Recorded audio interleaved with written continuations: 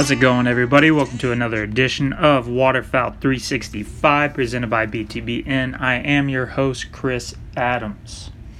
What's going on, guys? Another week down. I took a week off last week to enjoy Memorial Day, go out and do all that stuff. It's been raining like crazy here in Missouri every single day. We had the first bit of sunshine here today. It was a little bit nice, and we're supposed to have some tomorrow, so maybe kick off that lake season and do some of that stuff. I know that I want to get some calls turned before it gets too hot inside the shop and it's just absolutely miserable. So got a lot of stuff to do, a lot of stuff coming up. Did a little Call-a-Palooza in between the last two episodes. I think might have done one afterwards with Cole, I believe so. Whatever. Anyway, last year we had this gentleman on, and he had just started turning calls, so now he's got another year under his belt, and he's putting out some really cool stuff. Finally got a chance to meet him over at Call-a-Palooza, and super nice guy. He lives a couple hours away in Kansas City, so definitely going to get together a little more often with him. So without any further ado, Mr. Nathan Talley. Nathan, how we doing tonight, bud? Doing great. How are you doing? Oh, not too bad, man. We were just talking about it before we recorded. It is Friday at 9 o'clock. I just popped a cold beer before hitting the record button. I got Yellowstone keyed up, waiting for us to finish this podcast because I think I'm skipping shop time. I actually just came out to the shop just before this, so I can kind of relate. Like I was putting it off. Yeah, man. I did it last night. I got home late from work last night at 7. I usually go to the gym right afterwards, so I didn't end up going to the shop. Well, then son had baseball practice, so didn't end up getting in the shop until 10 o'clock last night, and knew I had to get up at 5 a.m. this morning. So it was this is going to be a really unproductive hour right now because I'm over it today. Yeah, I feel you on that. You had to... It's just kind of hard, on top of, everything else that everybody's got going on. So, I mean, it's rough sometimes. Well, yeah, especially being summertime, man. The kiddos being out of school and stuff, it's like all the activities are starting up. And I was mentioning, I was talking about it in the little intro before I called you.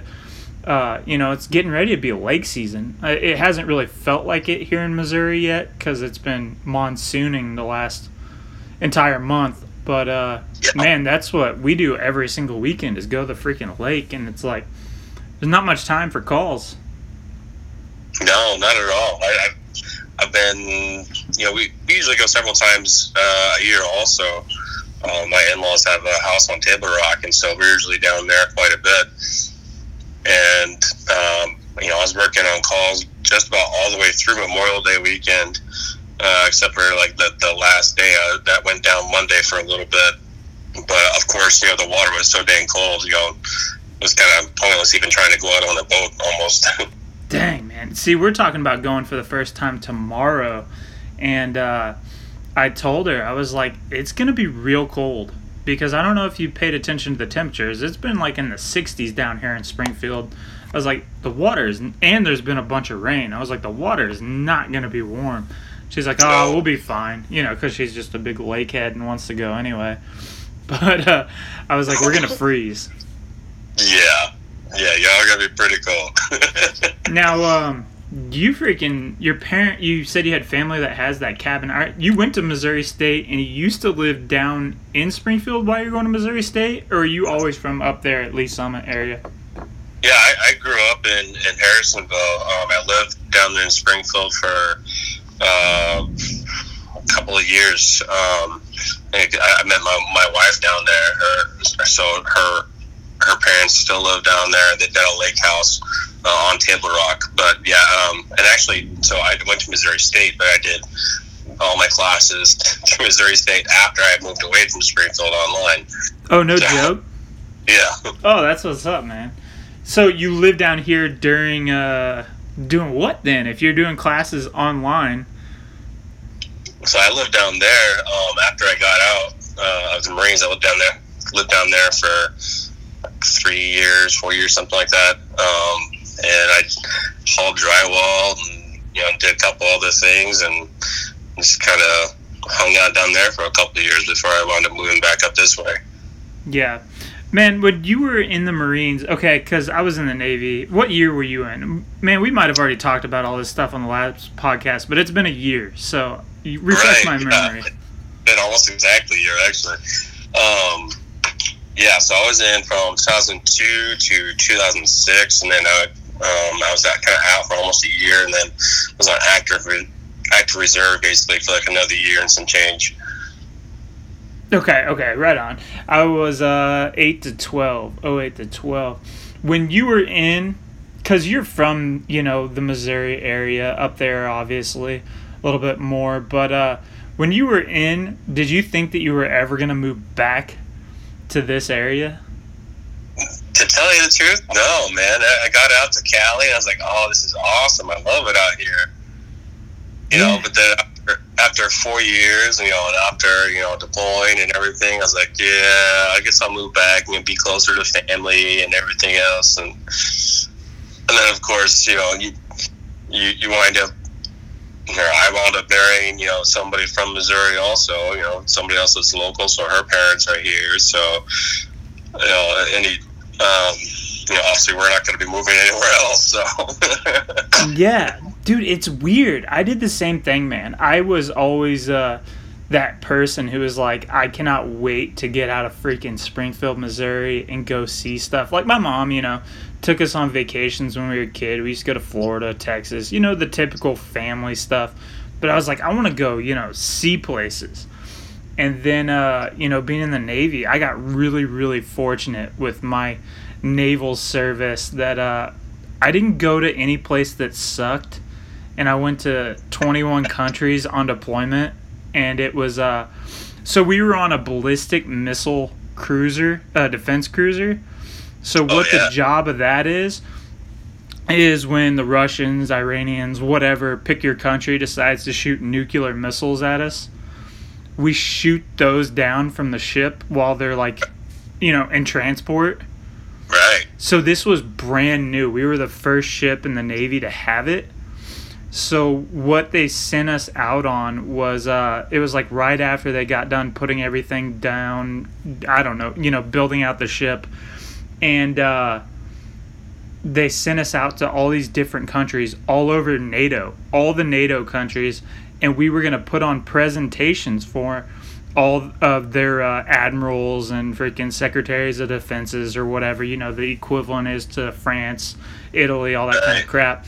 And we were supposed to do a sales presentation, essentially, convincing them to put it on their ships or putting in mobile sites, out on their islands and shit. So I was on a destroyer, a pre-commissioned destroyer. So they were building it in the shipyards, and I did that for 2 years.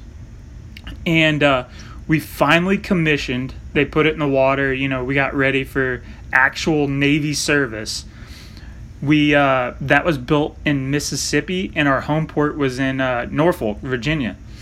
Yeah. So that took 2 years that I was down there. We got to Norfolk, and or Norfolk, however people from Virginia want to pronounce it. But I got there. It was in November that I got there. I got an apartment with my buddy, November 15th, went home on Christmas leave, came back the day after Christmas, and the captain called me up to his stateroom and said, hey, you're getting cross-deck transferred to this other ship leaving for deployment in 1 week. And I was like, okay, well, I just got an apartment. And he was like, well, that sucks, dude. Welcome to the military. Yeah, welcome to the military. So we went on this one, and we went to 21 NATO countries. And, France, Italy, Israel, Greece, all the cool shit. Everything awesome, man. Yeah, man. Everything in the history books you want to see, we got a chance to see. And, dude, I had so much fun doing that stuff. But by the time we came back from deployment, I had 6 months left in. I already had orders the option to go to Memphis or Millington, which is just north of Memphis, which is like our head of the naval personnel area, whatever. It assigns like orders and stuff like that so people can transfer, or to go over to Naples, Italy. And I was like, yeah. So I had like dream orders. I was going to work for an admiral if I went over to Tennessee, or I was going to be in Naples, Italy, doing typical Navy crap on shore duty.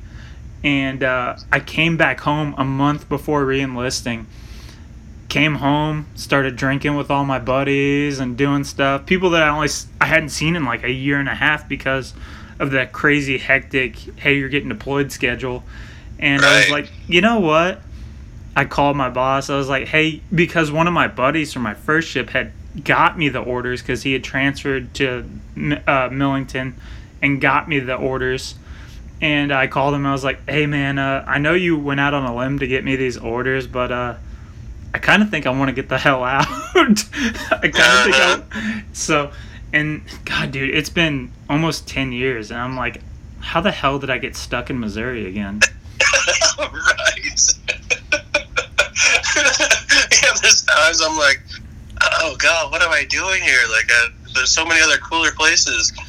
Yeah, exactly, man. That was like a 10-minute, really long, rambling rant I just went on. But I always wondered, like, military guys that are from Missouri come back to Missouri. I'm like, because my little brother, he lives in Tampa now, and he like always had the ambition to get the hell out, and he stayed out.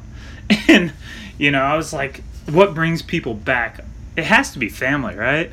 Oh, absolutely. I'd say 9 times, probably 9.5 times, if that's possible, out of 10.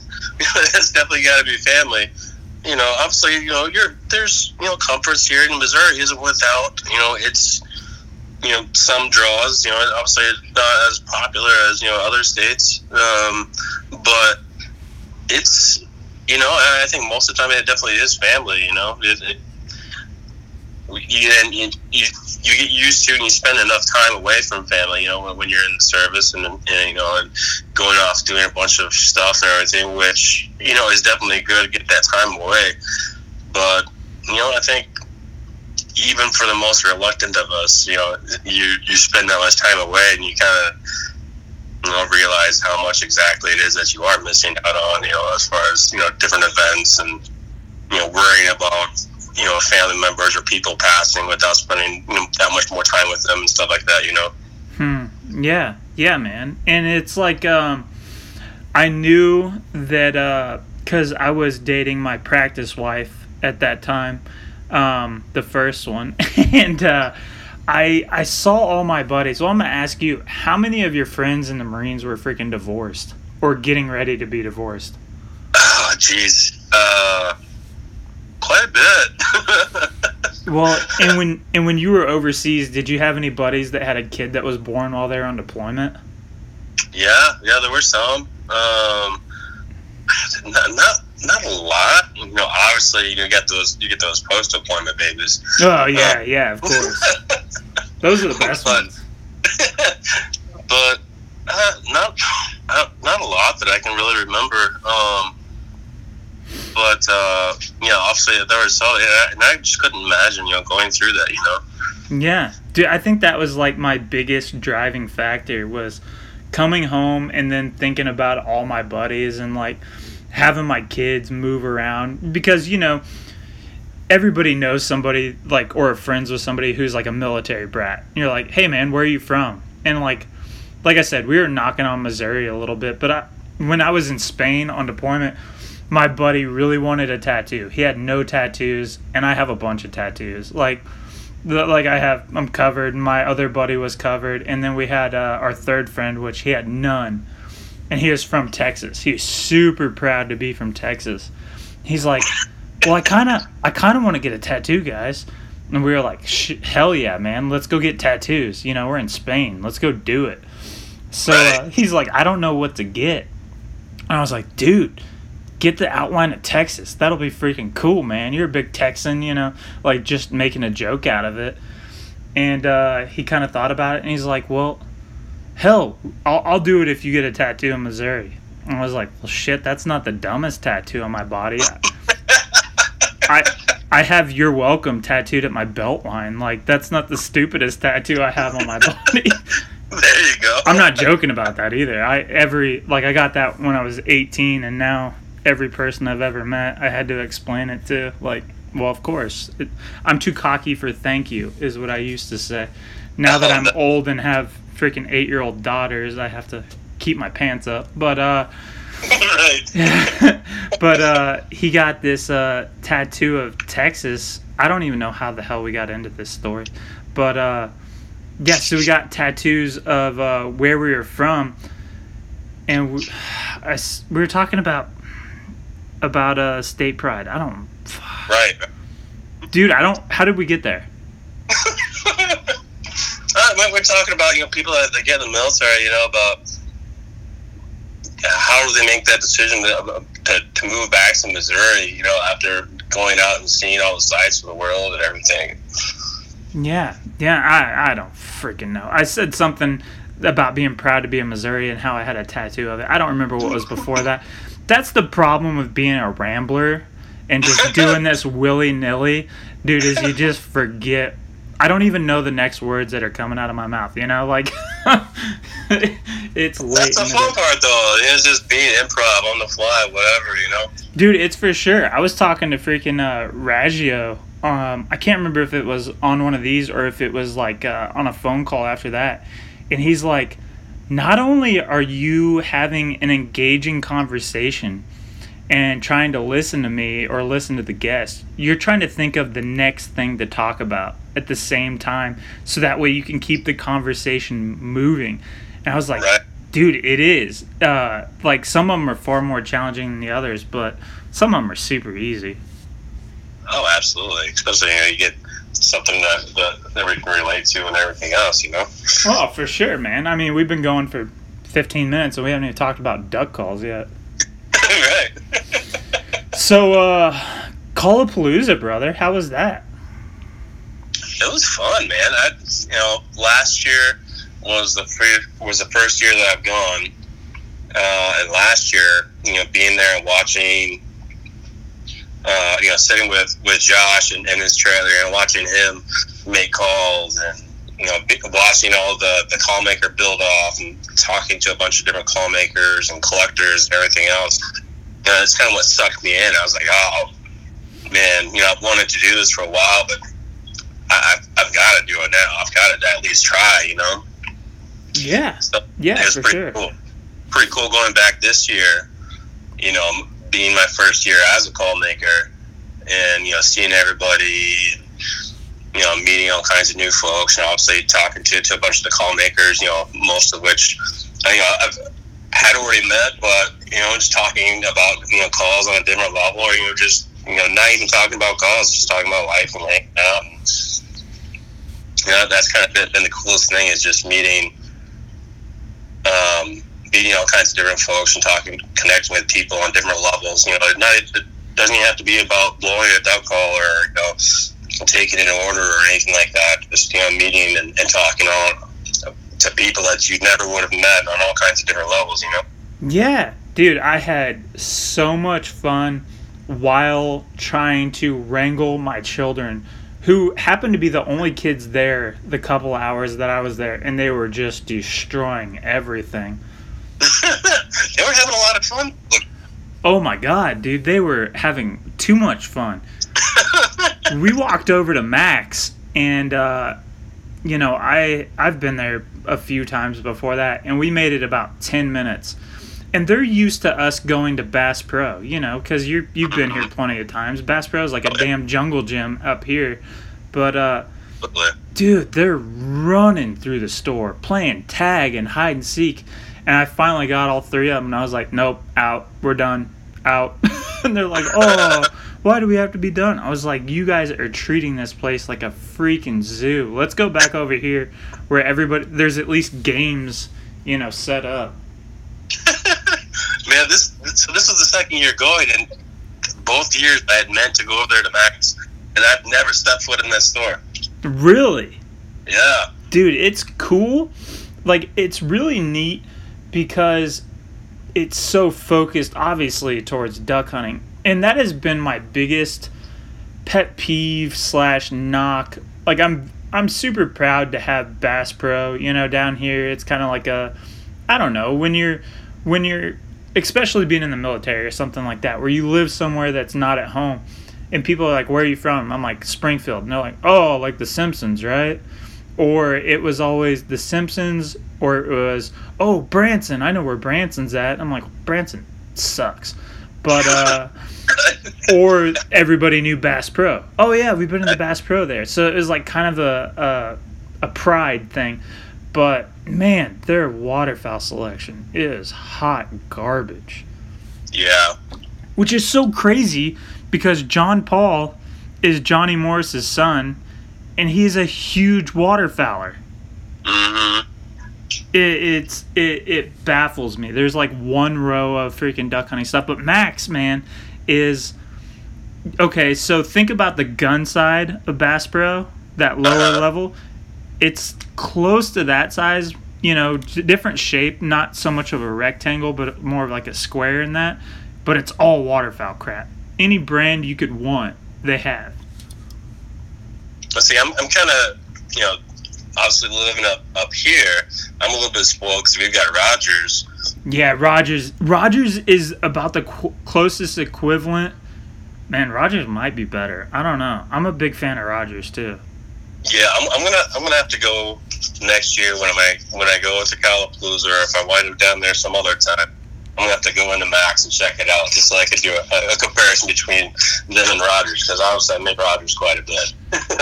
Yeah, for sure. And it's almost like it's the nostalgia part of going to Max. Taking pictures in front of the freaking mallard right there. Like it's the rite of passage. Like my kids they've grown up as me as a duck hunter, so like we were doing the TV thing when they were 3 and 4, so it's like always been a thing. Their earliest memories are like very, very waterfowl. And I started turning calls. My oldest was born in 13 and youngest was in 14, and I started in 15, so they've always known freaking duck calls. So they're like, where are we going, Dad? They kept asking me, my oldest, what? Okay, so we're going to Stuttgart? And I was like, baby, it's Stuttgart. And they're like, okay. And they're like, and it's the duck hunting capital of the world? And I was like, yes, baby, that's where we're going. So, like, when we got there, we didn't actually even go into the city or Main Street or anything like that.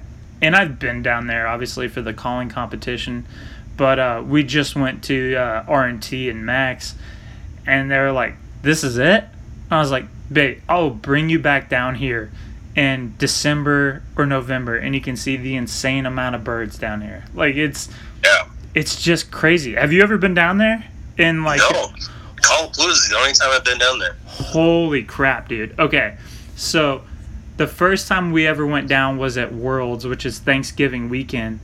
The amount of specks was and snows. We didn't see a bunch of ducks because we were down there in the middle of the day, traveling. But the amount of like all those fields right there where you turn right to go to Max off the highway. Right. So if you stay on that highway instead of turning right, but you're coming back towards Little Rock, whatever way that you're coming in, dude, every field has 10,000 specks in it. Oh, jeez. Like, insanity. The only thing it reminds me of that I've personally been to, which I'm sure there's thousands of places like this in the United States, but was Wichita. Wichita, not with specks, but with lessers. Yeah. Bro, the first time I ever went there was like 2014 for waterfowl. And I asked my buddy how, because it seemed like every field inside of Wichita had the same thing, 10,000, 15,000, 4,000 in this field. I was like, how many do you guys keep hold during the season? And they're like, around 500,000 to 800,000, Canada geese in the peak of season are just in the city of Wichita, which is a super weird city with their have you ever been there? Yeah. Okay, so you know how they have like fields in the middle of the city that are like ag fields? Right. You can hunt those. Really? Yes. As long as your family has been continuously hunting, even though the city got built around farmland, you can hunt that. So we went and hunted one time with like a 20-story building on the left side of the field and like a bank in front of the field. It's like a little 80-acre field, and we're hunting it. I was like, this is the weirdest thing ever. That's wild. Dude, it was very, very strange. But it's just a really unique city, and I haven't traveled to enough small towns like to know if that's like a small, like a weird thing. But out of all the places I've been in Missouri, and I've been a lot, it's the most unique I've ever seen. Yeah, sounds like it's Yeah. So you went down to Callapalooza this year. How many days were you down there? The whole thing? I left. Oh, early on Thursday. Because I drove straight through. I think I left around like midnight or so, maybe around 1 on. I think it was around 1 a.m. on Thursday, and drove straight through to get there in time for they're doing a checkering class.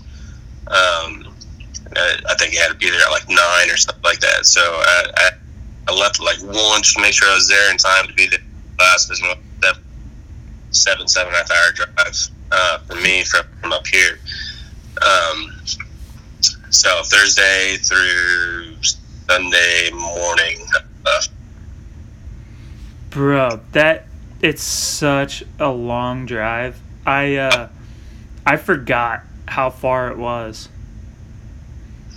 Honestly, it wasn't too bad though. I think that the longest part, or what seemed like the longest part, honestly, on the Missouri side, getting down to around the Joplin area or so, before kind of switch it up, get off 71 or 49 or whatever, and kind of make a couple transitions before getting into Arkansas. But then once you get on the Arkansas, you got so many hills and so many trees and everything else. Like it's, seemed like it was a little more. And granted, it was super early in the morning on the way there, but like it seemed like it was a lot more to look at. It wasn't quite as boring, once I got on the Arkansas side. Well, and see, you're coming from you're going straight south of Joplin. Dude, right. 65 all the way down to Little Rock. I told you when we were down, like when I was down there, it is the most beautiful, roughest drive. Like 2-lane, 45 mile an hour, 50 mile an hour, small city small town of like 8 people like every 10 miles. So it's like speed traps, and it's up and down the mountains. And it's like, this is beautiful to look at, and I love the drive down there, but man, it is rough. Yeah. It wouldn't be so bad if I didn't go back like 2.5 hours later. Yeah, that's pretty rough. Only got like a 2.5 hour turnaround. Yeah, oh my god. Well, that was the thing, freaking. She came to me like after we left Max, and it was so hot. We had kids, we had the dang dog with us, and she was like, "Yeah, I'm done. Like, I'm gonna go ahead and head back." And Jessica, my girlfriend, she was sick, and she was like, she trooped it out, but she's like, "I'm done." And I was like, "Okay." I stayed for like another 30 minutes, and I was like, "All right, well, I got the kids. They're being crazy. We gotta go." But next year, man, I'm definitely doing the weekend. Heck yeah, man! It's so awesome, so fun too. Just hanging out with all kinds of different people. People that you talk to online or whatever. May not have ever met in person. Like I don't know how many people I talk to regularly online that I've never met in person. Dude, even guys like Chris Alexander. I bought my first ever custom duck call from him. So I've talked to him a fair amount, over the years, and finally got to meet him in person and meet Cap, and meet all kinds of other folks, and it was just so cool being able to meet everybody. Yeah, and that was like one of the best parts. And my favorite was going up and introducing yourself, and people have no idea who you are until you say your name. Yeah, they're like, oh, I know you. Yeah, we all do, because everybody has a picture of their call or some kind of duck hunting photo or something like that on Facebook. Or, right. Like, I went up to Ron Davis, and I recognized Ron. Or, no, I didn't recognize him at first. I saw his banner on the table. And luckily, you were right in front. So I was like, oh, what's going on, man? But I went up to Ron because I was just walking around. And I was like, hey, man, what's going on? He's like, how can I help you, sir? And me and Ron talk a lot. And I was like, Chris Adams, man. And he was like, oh, my God, Chris Adams. And it was like as soon as the light switch flipped, it was really funny. It is so funny. It's when you finally make that relation, that you're like, oh, shoot, okay, I know who you are. If freaking Colton, he was at Josh's table when I got there, and he's like, you're the only person I've ever met that sounds exactly the same on the phone. And I was like, I don't know what that's supposed to mean, bro. But, it's true, though. You sound exactly the same in person, so. See, I think you sound the same. I think Josh sounds the same. I'd agree. Yeah. But like I said, it's so weird putting faces to names. Well, and then Landon came up with Joey. I didn't even know he was there until I got on Facebook later on that night and saw a post. Joey was like, oh yeah, I came up with Landon.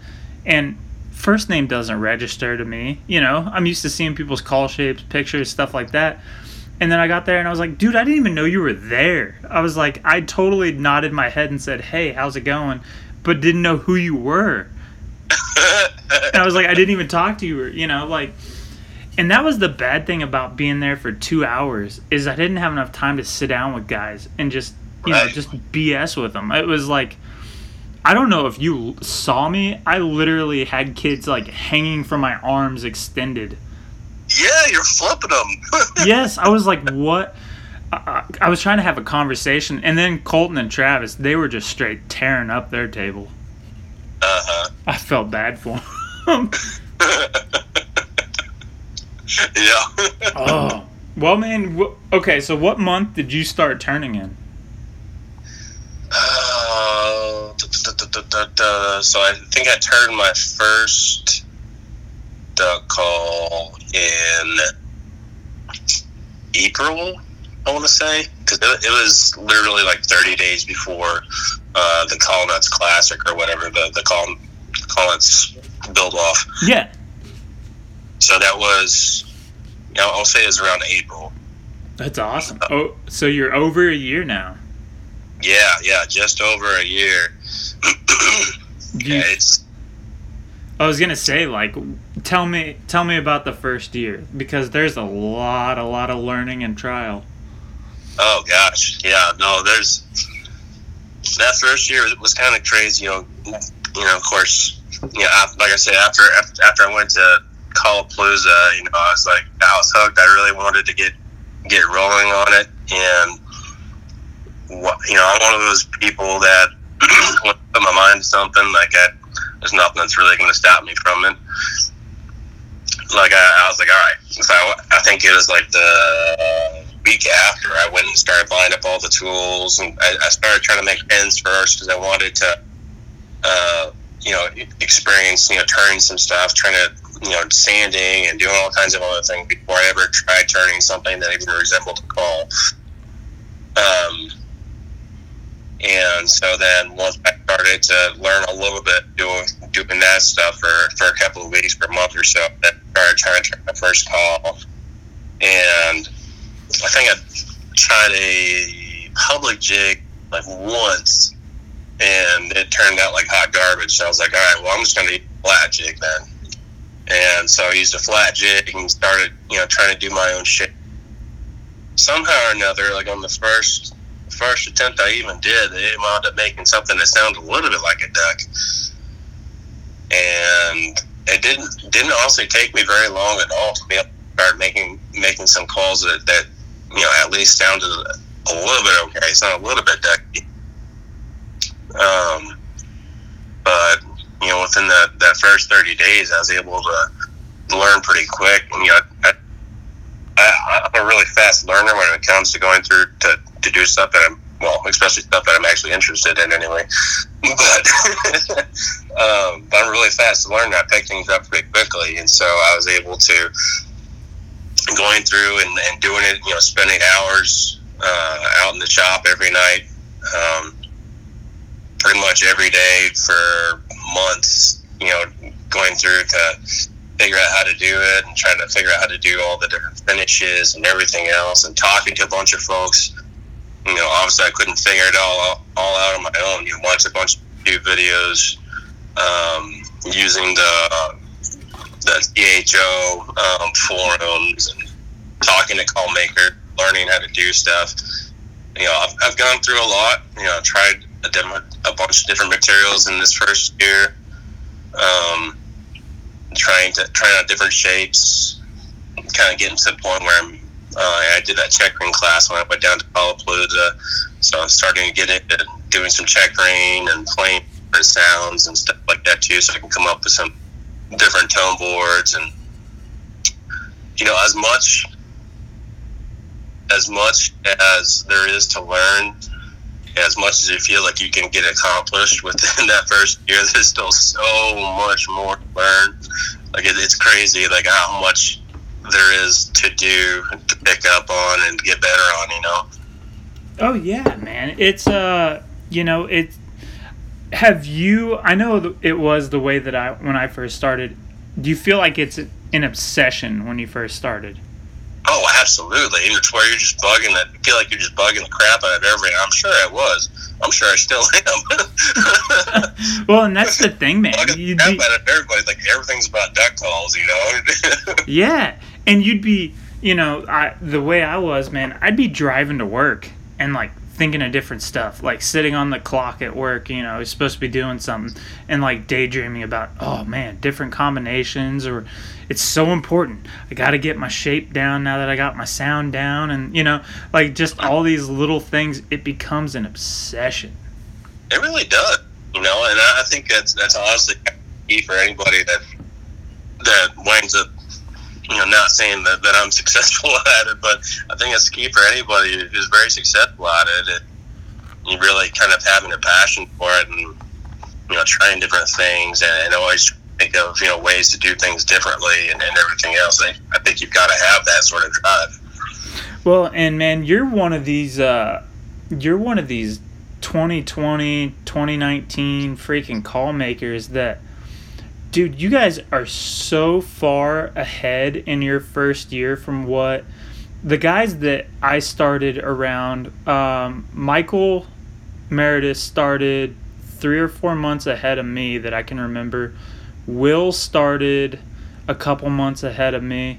Tyler Hall started about 6 months ahead of me. And I go back and I look at some of their stuff right when they first started. Dude, you, Cody Law, freaking Brad Eldridge, guys like that you guys all started similar time-wise. You guys are so far ahead of what we were doing just 5-6 years ago.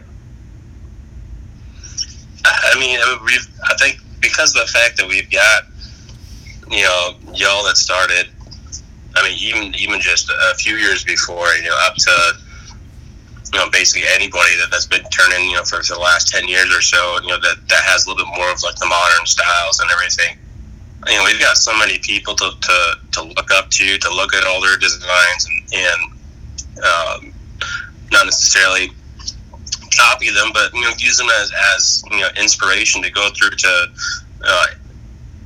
work on creating something of our own, and not using all of those styles, using all of your beautiful stuff that y'all come up with and using that for inspiration, but also using you guys as a resource. And everybody's, I don't think there's been a call maker that I've talked to that hasn't been open to sharing information on how to go through to how they do things and how to potentially do whatever it is doing better. Oh yeah, And it's easy, I think, I don't want to make it sound like it's easy to make calls or anything like that, but it's easier, I think, to go through, if you've got the drive to do it, when you've got, resources, and when you've got people that are willing to help with it too, Yeah, for sure. And you can tell when the guys put in the hours. When guys put in that hard work, like you said, with the flat jig. When guys go out there and they're doing something and they're trying different stuff, I don't know. Maybe it's a false sense, of the internet or whatever. Obviously not you. I know you. But you can tell when I don't know. I said obviously not you. I know when you're putting in work, if that makes sense. Yeah. Like, it feels like, I don't know, there's probably 20, 30 call makers that start every year, and then you kind of hang out, and you have maybe 10 that stay in our little, niche of the social media world, I guess, which is the new version of the internet. But in the call nuts, the call lounge, all that type of stuff. And then it seems like 2 or 3 years later, you have like 5 that, remain from each year and keep moving forward. And those are the guys that put in the hours, put in the work. And I'm sure there's hundreds of call makers that have nothing to do with social media, and nobody will ever know about them except the guys that live around them.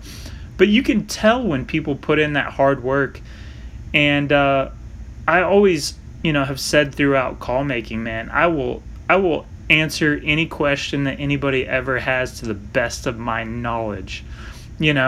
Like if somebody has a finish question, a gluing together question, this question, like I'll always answer because of guys that came before me, like, Brad and Mike Stelsner was the first person, I've said it on podcast a year ago, that I posted my picture of my first call that looked like hammered dog shit. Right. Terrible. And it sounded even worse. Just god awful. And Mike Stelzer was the first one to reach out and was like, hey man, yeah, that's awesome. I'm glad you got into it. And it's like, now you see that post all the time from other call makers. And, I'll try to do it if I see somebody's. And it's like, stick with it, man. Keep working. Because it's just like this podcast. Riley, started his podcast a while back, and he's had some guys on there that I've had, and he hit me up. He was like, hey man, I'm gonna have this guy on the podcast. And I was like, awesome, dude, I can't wait to listen to it. Like, the more the better. Like, it just builds the culture, builds the brotherhood of call makers and waterfowlers. And it's just that continuation of what you were talking about, people willing to help, people willing to get better, guys pushing each other. Because I think that was a thing. I know it was a thing from old school call makers that I've talked to off the air about we didn't want to share anything. Right. Where now it seems like everybody's an open book.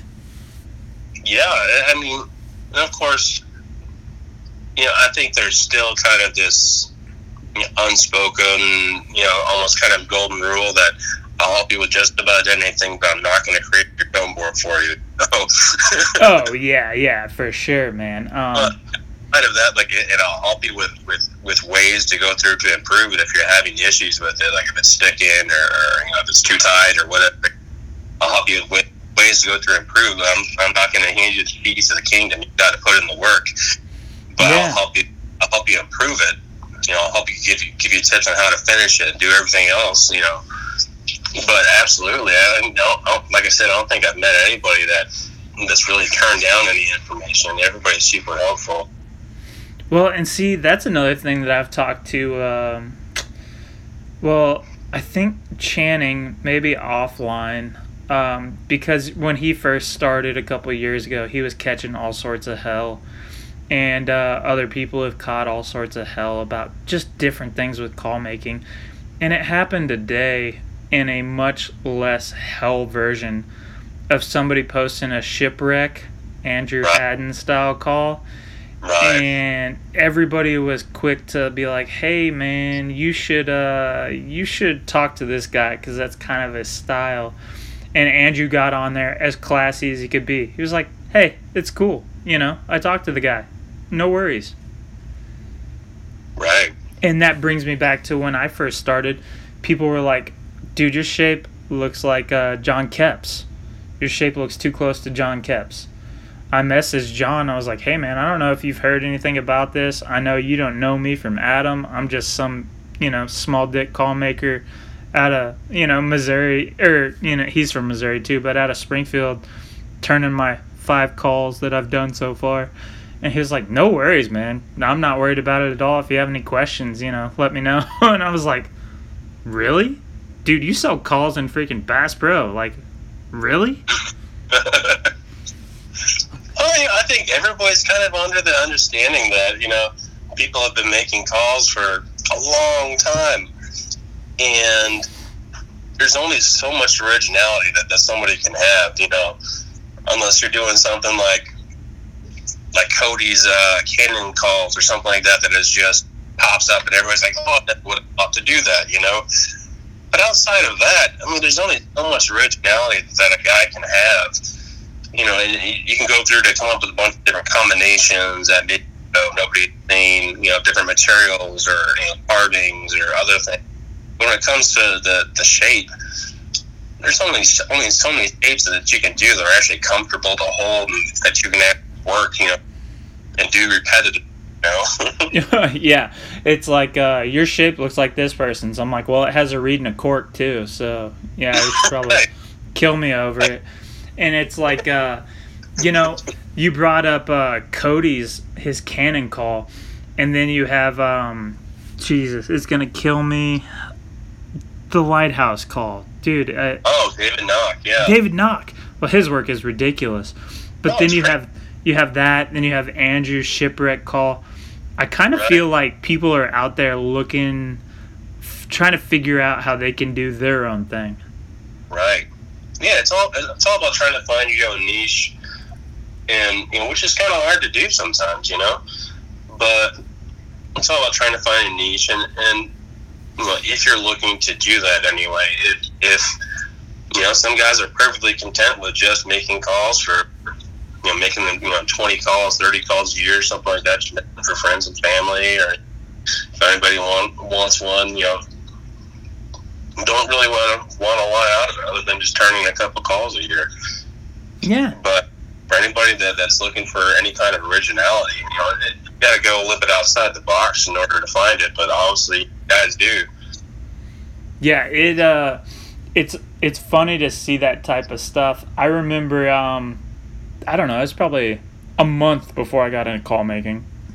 We were at a outdoor expo at the Springfield Fairgrounds. Remember when those were still a thing? Like, yeah, we had an outdoor expo for the fairgrounds, and we were promoting our TV show. It was the last year we did our TV show, and Alan Whitson was there, and I had never met him.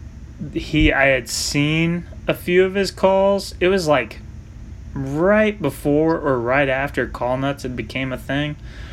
So, nobody really knew anybody that wasn't Forum involved. And I went over and, talked to him at his booth a little bit and chatted with him. And I was like, oh, man, these are freaking awesome. Obviously, Alan does insane work. And he pulled out his little travel display case. And he had his NWTF calls that were like specialty. And one was a freaking bobber, and it was a functional duck call, and one was a fishing, like a crankbait. Forgive me, I'm not Alan, if you're listening, I'm not a fisherman. I don't have the patience for it. Obviously, if you guys are listening to this, I'm too ADD to remember how we started a conversation, let alone to fish. But, yeah, he pulled these things out, and I was like, you can make stuff like this? Like, everybody had just seen the basic off-the-shelf calls that, insert big-name company here. And I was like, dude, this is insane. How did you come up with this? And it was pretty wild, man. It was that first taste I had ever seen of somebody doing something that was so off the wall. And then it, now it's like, every single day I jump on Call Nuts or the Call Lounge, whichever group you want to look at, you see something that just blows your mind. Yeah, I mean, it's crazy how many talented guys are out there doing, God knows what, and even if it's just a simple shaped call that doesn't have a ton of crazy stuff to it. There's so many combinations of stuff that you can do, and just how to finish it and everything else. And so many guys are so good at doing it. It's just nuts. Every day I think that I get on, I see something that I'm like, wow, yeah, that's just beautiful. And I think I count myself fortunate, to be on Call Nuts and or be on other pages also, where guys are share all their stuff that they're working on. And before I joined those pages and stuff like that, all I do high production run stuff that you see in the stores and stuff like that. And there's a lot of folks that's still all they know about calls and stuff, or goose calls, or other game calls. That's all they know. They don't really know what's out there as far as some of the custom call makers, like some of the creative stuff that they're doing, let alone their normal calls. They're just absolutely gorgeous. Yeah, man. It before I started turning, I had a bunch of off the shelf calls, and then I found Bobby Hayes up at up around you, and I joined his pages and stuff like that, and I was like, dude, I really like his stuff. And I was like, these are cool, and I bought like 10 calls from him, and just had a crazy collection going. And this was back when he was doing Tuesday night call picks or something like that, where he was taking pictures of everything that he had built for the week and posting them on his page and then sharing them on the Call Nuts. It was like a thing. And dude, just everybody he was just posting insane stuff. And I was like, dude, I already have 10 calls I bought in the last year and a half. Like, I'm starting to get the stink eye because I'm spending too much money. It's like that type of thing. Yeah. And I was like, you know what? I can't keep afford to. And I had a wish list of 100 calls deep from different guys that I wanted to buy from. And I was like, all these awesome calls, I bet I could make these things. I was like, I bet it would be cheaper for me to make them than to keep buying them from other people. Joke's on me. It's a black hole of just throwing money and lighting it on fire for a few years. Right. Yeah, you get that idea in mind, like, I'm going to make calls, maybe save some money.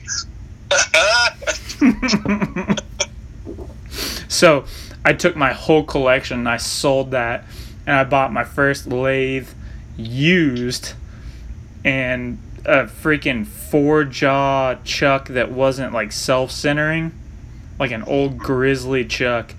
And and I'd never turned anything in my life. And I got out there and had some old Dole tools that came with, and they were the HSS tools, and they were dull as shit. And I started turning, and it freaking caught and like shot out the first time. And most normal people that aren't have something wrong in their brain would be like, this is really dangerous, you should be careful. I was like, this is freaking awesome. I feel like we're a weird group of people.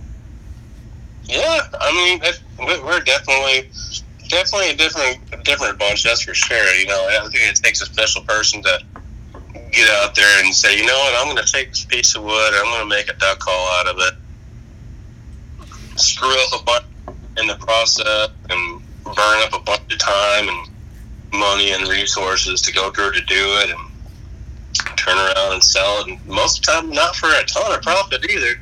No, that's for damn sure.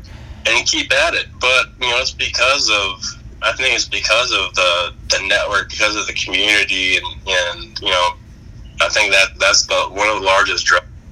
Obviously going out and shooting ducks is a pretty big incentive also, but there's that draw there, that community of not just the call makers, but the collectors and everybody together.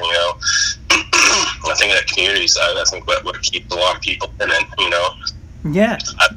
I've never been to Reelfoot, but the only shows that I've been to are the Rogers Waterfowl Weekend, which isn't really a call show necessarily or anything like that, but I've met some call makers out there, and going to Callapalooza, and I can imagine. I've heard all the stories about Reelfoot and everything. The years that everybody's been collecting there, and it seems like that's some of that has transferred to being online, being calling up, being on some of the other forums, and so it's kind of went from that in person to being online. I think that's what keeps everybody in it.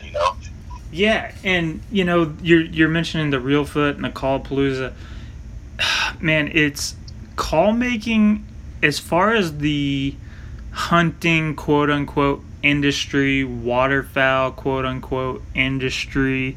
I hate that term because people say, oh, "What do you do?" I'm in the hunting industry.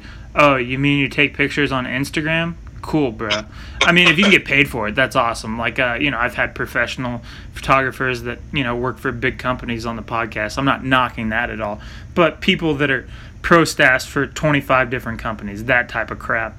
But it's call making is the only industry or brotherhood, whatever, craft, that you don't see the, pissing matches. I'm sure in some areas there are, but you just don't see the fights, the pissing matches, the people getting, mad at each other, all that type of crap. Everywhere it's going to happen. You put people together. But, man, the TV show world, the reason I got out of the TV show, aside from it wasn't profitable, was we would go to these expo shows, and, do you know our area code down here? Yeah, the 417. Yeah, 417. So our show was 417 Waterfowl, which, yeah, real original. There was a 417 bow hunting show that was on during the summertime, and we were on during the wintertime, or one of the two, flip-flop, I don't care. But obviously, people assume that we're the same show. Different cast members, different everything, but same show.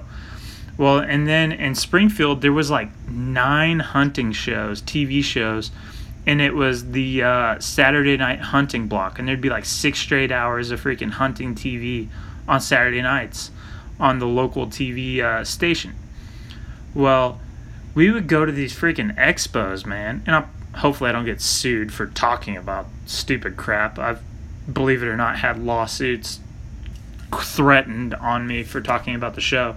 But we would go to these stupid expos, and the 417 bow hunter guys would come over and be like, "Hey, why are you talking to this other show?" I'm like, "'Cause they're cool. Like, why would I not talk to them?" "Oh, we don't hate it. We hate those guys. Those guys suck. You shouldn't talk to those guys." And I was like, "Okay, well, I don't give a shit. Like, why does that matter to me?" "Well, we have the same name, dude. We're like affiliated. You shouldn't do that." And I was like, "I am not a child, man. Like, what? Not a child, man. Child, comma, man." Right. But, it's like, it's drama, dude. It's drama. And then, you would just different stuff like that you just see drama throughout. Like, if you log on to some of the competition calling pages, man, you see, and a lot of it's gotten a lot better, but back when we were live streaming it, you'd see just drama. And some of it I accidentally created. I've talked to those guys and apologized. But covering things, everybody hates the media. But, you just see drama. And I have yet to really see it in the call-making world. So it's such a relief, if that makes any sense. Yeah, there's definitely... There's not a lot, there's been a little bit here and there, but when it comes to like all the gatherings and stuff like that, you don't see that there. You see a little bit online. Well, as long as you don't make a cigar call, I think everything's cool. Or, yeah, about other certain shapes, Yeah. Yeah. There's certain things that you don't you don't touch or you don't talk about that will bring up drama in an instant. But for the most part, everybody's pretty cool about it. Even if you got all the talk about all the feathering and stuff like that, and people going, "Oh, you're copying Brad or something like that," which like Brad has said from minute one, like he'll never argue over a duck call. Well, yeah, he literally teaches dudes how to do the feathered band. Exactly, he teaches people how to do it. And so you got stuff like that. I don't think anybody's really arguing over feathering or arguing over having dates or anything like that. I think people are just cognizant of it, and they just want to make sure that people are legitimately trying to copy somebody else's shape or something like that, so that way they can, as if they're going to copy the sound also. Now, that would be one thing else, that if you're going to copy somebody else's tone board, that would be different, but it's also nearly impossible to actually prove that somebody does that. Yeah, see, and that's one thing, you being a call maker, that call makers know, that good luck. Yeah. Good luck doing that. Like, I've talked to Scott. I'm sorry, go ahead. Somebody else's. I'm sorry, go ahead. I was saying, most of the time it's hard to replicate your own tone board, or at least without a jig anyway. Let alone trying to copy somebody else's. Well, yeah, man. I talked to Scott a lot, and it might have been in our podcast, where people, accused him of copying tone boards and stuff like that. They said that he copied multiple tone boards, which right now I'm crossing my eyes because, like, what do you mean he copied multiple tone boards? Like, do you understand that that's not a thing? Right. What he chopped them up, glued them together in the perfect angle like that. Yeah, it doesn't even value the time to try to decipher what that even means, because that's so ridiculous. But it's, people don't get upset about that, and like you said, Brad teaches that. I have a feathered one that I did, and it's on my mantle. I'm not going to do any feathered ones, but he posted a video showing how to do it, and I was like, I got to try it, why not? Right. And it's on a piece of crap scrap barrel, but it just happened to have a barrel or a band that was intact, and I was like, here we go. Right. I mean, to me, I think if you can do it as well as Brad, then heads off to you, because not only is Brad great at doing it, but he can knock it out in like a minute flat. Dude, I talked to him about that, and he said, I was like, dude, don't your hands like hurt from doing that? Because that's the thing with freaking Brad, man. He is so busy these days, and he has really dug himself into a hole with those feathered freaking calls that it's like, even his acrylics, it's like, yeah, but I want it with a feathered band. I'm like, dude, there is no relief. Yeah, or the full feathered insert, or whatever. There's just lots and lots of it. And I can only imagine, like, if that were me, I would think I'd be all knuckled. Yeah. Do you know how long it took me to get my first Brad Samples call? He's a busy man, that's for sure. No. If you had to guess, what would you think it was? Oh, to get your first? Probably. Yeah. That he built. I don't know. How long ago was that? 2017. Let's see. I think 2017, that might have been before he really blew up. Yeah. 2 weeks. And this was before I did podcasts, before I did any... So it's not like I got any special treatment. Not that I would get any special treatment from anybody, but it's not like, I was just some random Joe Schmo, small-time call maker out of my garage. And I was like, hey, man, I really want one of your calls. They're awesome. Can I get on your waiting list? And he was like, yeah. Hit me up like a week later. He's like, all right, man, what do you want? It was there like a week later. And it was fully feathered, all that kind of stuff. And I had talked with, other call makers. Me and Michael talk a lot back in the day, and we still talk pretty often. But we were talking about different call makers and prices and how guys' values are just, all of a sudden it seems like in a year somebody's value will just blow up. And I was like, dude, just wait until the Brad Samples train catches on board, because I paid $150 for a full feathered out call, and I was like, just wait, because they're gonna resell for freaking $500. No doubt. Yeah, absolutely. It's crazy, man. It's you can never predict. It's always fun, and there's a lot of mindset. You'll talk to different people that they never hit that. They never catch the hot call maker of the year type thing. Does that make sense? Yeah. And they're like, I don't understand why this guy's call is selling for crazy money. I'm like, dude, it's better for all of us.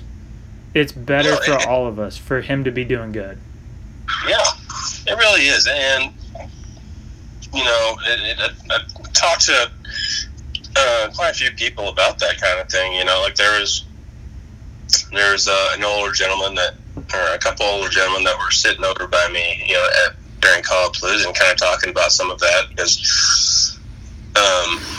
some of them were selling some of their calls or some other calls. They're selling them for what should be worth quite a bit, and they're some pretty well priced calls. When they're talking about comparing to other call makers, about them being more or whatever, and they're like, well, we just don't understand, why some call makers, demand or get, for that matter, a higher price for their calls and stuff. And it's like, well, I mean, realistically, I think a lot of it has to do with, momentum, has to do with, a lot of other factors, not just the call itself, but realistically, so long as, everybody's doing well, then, I think you should be happy for each other, really.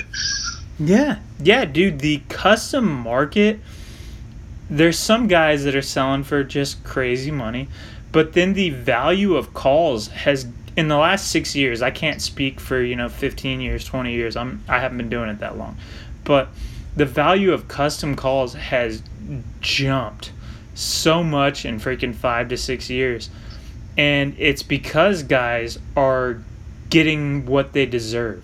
Like the guys that are putting into it. I talked with Josh about it, and he said that he took a lot of heat for pricing his calls the quote-unquote standard status quo of everybody else, said, oh, this is too high. And he's like, well, I'm charging what my time is worth.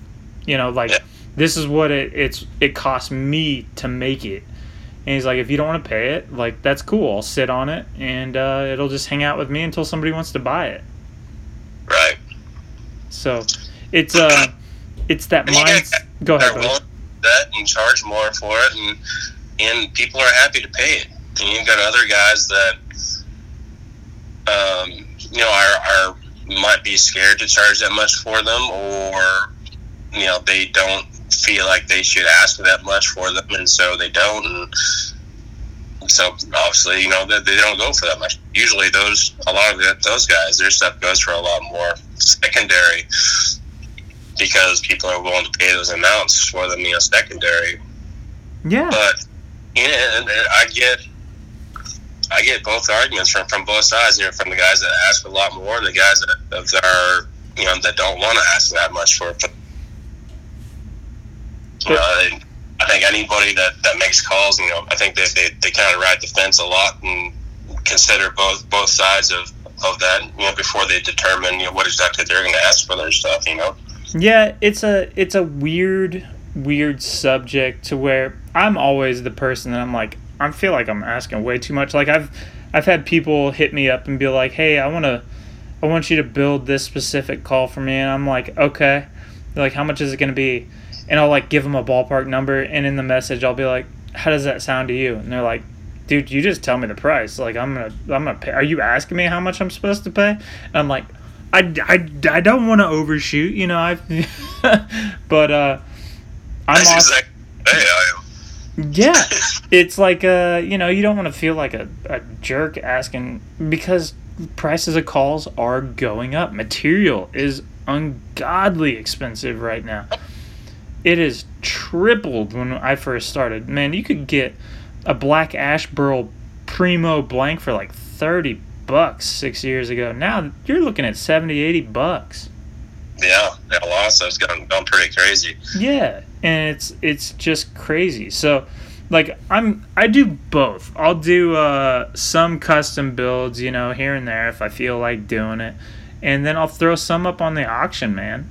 And I'll have people hit me up and they're like, "Hey, what would you build this one for me?" And it doesn't happen very often that people are like, "Well, you want to charge this much for a custom call, but you just sold this on auction a couple days ago." I'm like, "Well, yeah, you're wanting a custom call. Like, if you just want one that I build and throw up for funsies and let everybody have free-for-all, then play that game.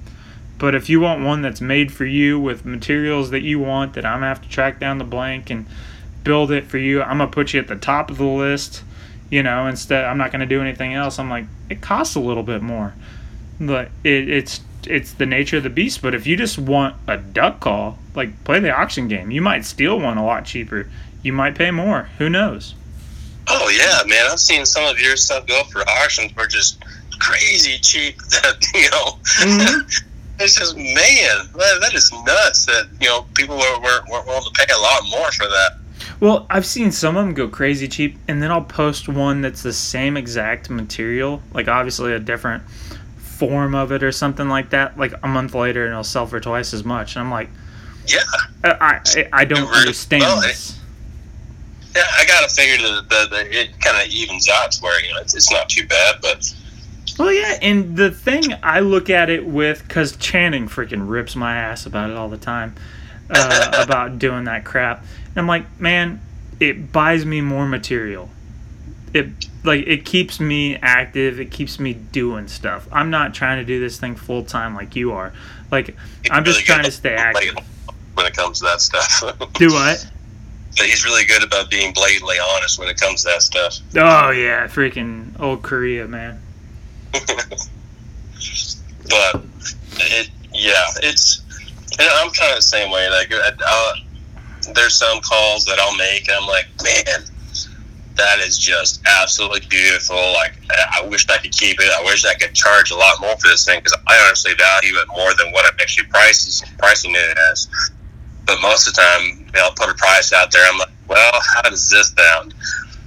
Because I'm honestly, I'm still only a year into it. I'm not this, really popular guy or anything like that. And so I'm like, well, I don't know. I think they're really good sounding calls, and I think they look pretty good. So I'm like, well, I think they're okay, being valued at this. And I've had guys, going, well, man, you priced that pretty low. Like, I would ask a little more for that. I'm like, well, I mean, this is what the material costs. This is how long it took me to do it. Like, I'm not gonna price gouge you. Right, exactly. I'm not gonna do that. Like, in general, I'm not asking for a lot of money for my time. I should probably ask for more for my time. But realistically, like, I mean, this isn't I kind of consider it as kind of like a second job, just because I'm always out here working on stuff. But it's not something that I really rely on for subsistence or anything like that either. So, as far as I'm concerned, if I do this in my spare time, and I enjoy the creative outlet of it, and it's nice to have the additional money to help pay bills or stuff, and things like that. But if I did it as a full-time gig, like Channing or like other guys, I would obviously, I think I'd value my time a lot more. Yeah. Yeah, it's up to the individual, man, of what's it worth to you, and what's your time worth to you. Right. And some guys aren't worried about, asking more for their time, and, most of the time they get it. Yeah, well, and that's another one, man. I've talked to, some other, different call makers about it, and they'll be upset about how, this person's call is selling for X amount of dollars. I'm like, dude, you should be charging more. You have the value, you have a waiting list 1.5 years long, and you're upset because this other person's charge more for your calls. You should have been doing it for a long time. Mm-hmm. And it's like, I don't want to be the guy to tell you, but charge more for your calls. Right. Well, and there's a couple of those guys. There's one I talk to pretty regularly that people say the same thing that, and he considers it sometimes, but most of the time he just goes back to, I don't feel right, asking that much money for them. It's like, well, I mean, you're only going to get so much that you're going to ask for. You ask for more and you'll get more. But I have a feeling we're talking about the same guy. Could be. Yeah, it's possible. Probably so. Pretty well-known call maker. Yeah. But, we I think everybody's kind of on a lot of people anyway are on that same page too, where there's guys that are valued really high. They don't ask a lot for their time, that could really ask for a lot more. But ultimately, it just comes down to what each call maker values himself at, and people are willing to spend that much money on it, then they're willing to spend it. Yeah. If they are, obviously, going to have a lot of extra calls on their way.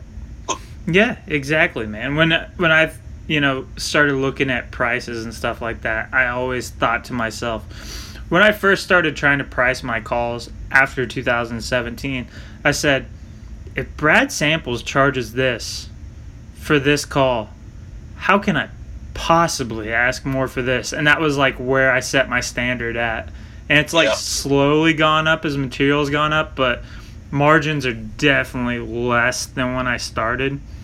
But it's like, dude, it's that mindset of what you're talking about. It's like, well, what's your time worth to you? But it's a weird, like you said, it was an on the fence thing of like, I don't feel right when I know other guys that are making really, really good stuff, world champion call makers that are doing it for not much more. And it's like, they need to be doing it for more, man. Exactly. I'm the same way. Like, I kind of, follow that same sort of mindset to where I price mine based off of, some of the guys that I look up to. Like, there's no way in hell I'm going to ask for more money for this call than this guy's getting for a lot of his calls. His calls are, they're a lot of times they're better. Not saying, and they've built a lot of reputation, and they've been around it for a lot longer. They know what they're doing a lot better than I do, and so there's no way in hell I can ask for more money than they do.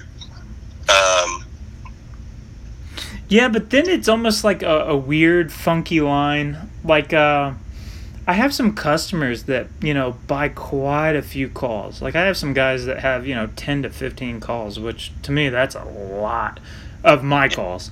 And it's, it's a real valuable customer. And I just usually flat rate them. I'm like, dude, you buy so much. This is what it costs you for a call. I don't care what it's out of. I keep selling it to you. But then I'll get a, something that's an $80 Honduran rosewood burl, something that's just really, really primo. And I'll just tell them, like, dude, I know I told you this is your price for a call, but I can't lose money. Not even counting time, but I can't lose legit money doing this thing. Like, I'm going to have to charge you some more for this. And all those guys are always good with it. But, like you said, it's a fine line of, like, if blank prices keep going up, it's like, dude, we got to adjust calls. Right, absolutely. Like, people thought I was crazy. Like, I had a couple guys call me out for, like, the Fortnite call that I make for, that I brought with me to Call Palooza. I think I charged, like, $150 for it, which, in comparison to a lot of other Fortnite calls, that's cheap. And I'm like, well, that I happened to get a good deal on that blank. And, it didn't take me a crazy amount of time to work on it or anything like that. So, I think that's a pretty good value for what I paid for the materials and for the amount of time that I spent on it. Like, I personally don't care if all the other 4-day blanks are a lot more, or if all the other 4-day calls are more expensive. Like, I'm not going to charge just based off of what everybody else is charging. I'm going off of, what I pay for materials. Well, and that's, if you're looking at the value of your calls based off of what somebody else is doing, selling, like undercutting, then you're worried about the wrong thing. Exactly, yeah.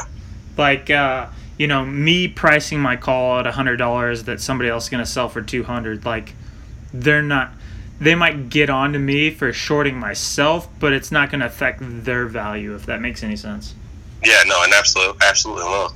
Yeah, so it's like, they can jump on you if it's call makers jumping on you or, collectors jumping on you. It's like they can do it as a friend, but as like a business thing, it's like, dude, that's your business.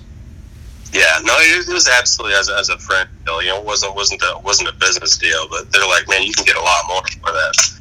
Yeah, I agree. And like as soon as you said that, I was like, that's cheap, dude. Yeah. That's cheap. Fordite is crazy expensive. Yeah, it's definitely not cheap. Yeah, that was the cheapest blank that I had, because every other blank that I've got costs almost as much as that whole call. Yeah, dude, they're freaking crazy and rare, and some of them are just really, really ridiculous. Yeah, absolutely. I've got two that are with bubbly Fordite in them. Hybrids I got from Cliff, and I got one full one that I got from Seth, and all three of those are just going to be absolutely crazy. Obviously they're expensive, but for good reason, and those are just going to be some crazy calls. I can't get into those. Bro, they make you pucker the whole time you're turning. Oh gosh, I mean, even the one that I did, it had a fair amount of Fordite in it, but I'd say it's probably about half and half. But even turning that one, I had some that chipped out a little bit. Luckily, it didn't chip out all that much. And as soon as I heard and felt that chip out, I was like, oh, God. Yeah, you like dump some CA on there. Uh-huh. It's like, oh, God. You just said it, baby crap out of it. Yeah, dude. You're just waiting for, chaos and catastrophe to happen. Absolutely.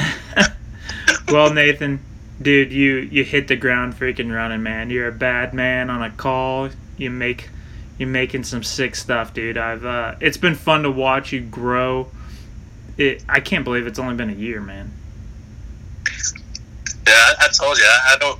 When I put my mind to something, I'm a really driven person, and I don't really stop. And like I said, luckily there's been a lot of people that have given me a lot of pointers. I've been willing to help out with some advice and everything else, and I've got a lot of people that support me, and obviously couldn't do this without people that were interested in what I'm doing too. So I definitely appreciate those folks, and definitely appreciate the camaraderie of the other call makers and everything that helps keep me in it. And I'm looking forward to seeing what else I can do, and I've got a lot of ideas. A lot of stuff on the burner, man. Where can people check out your stuff at? So I've got my Facebook page, Tally Custom Calls, or Instagram. I'm working on a website. Haven't really kind of stalled out on that one, but Facebook and Instagram is usually where I post all my stuff. Good, man. That's Talley, right? That's correct. Good deal. So for people that are listening are like, I don't know how to spell that, there you go. Absolutely. Well, buddy, I appreciate it. I know it's getting late, and dude, it's been fun. Absolutely, man. Yeah, we're gonna have to get together to do some turning together. Well, I'm gonna hit you up I'm gonna hit you up sooner than that, but yeah, I got something in mind here in the next couple months. Sounds great, man. Cool, buddy. You have a good night, man. You also. All right, take care. All right, bye. Nathan Talley, ladies and gentlemen, out of Lee Summit, which is just a suburb of Kansas City, Missouri, in case you're wondering. if you're still here hanging out with us, check out Unstable Calls on Instagram or Facebook, whatever you want to do. If you want a paperweight of a duck call, that's for Mr. Ron Davis right there. And hopefully you guys have a good weekend. See ya.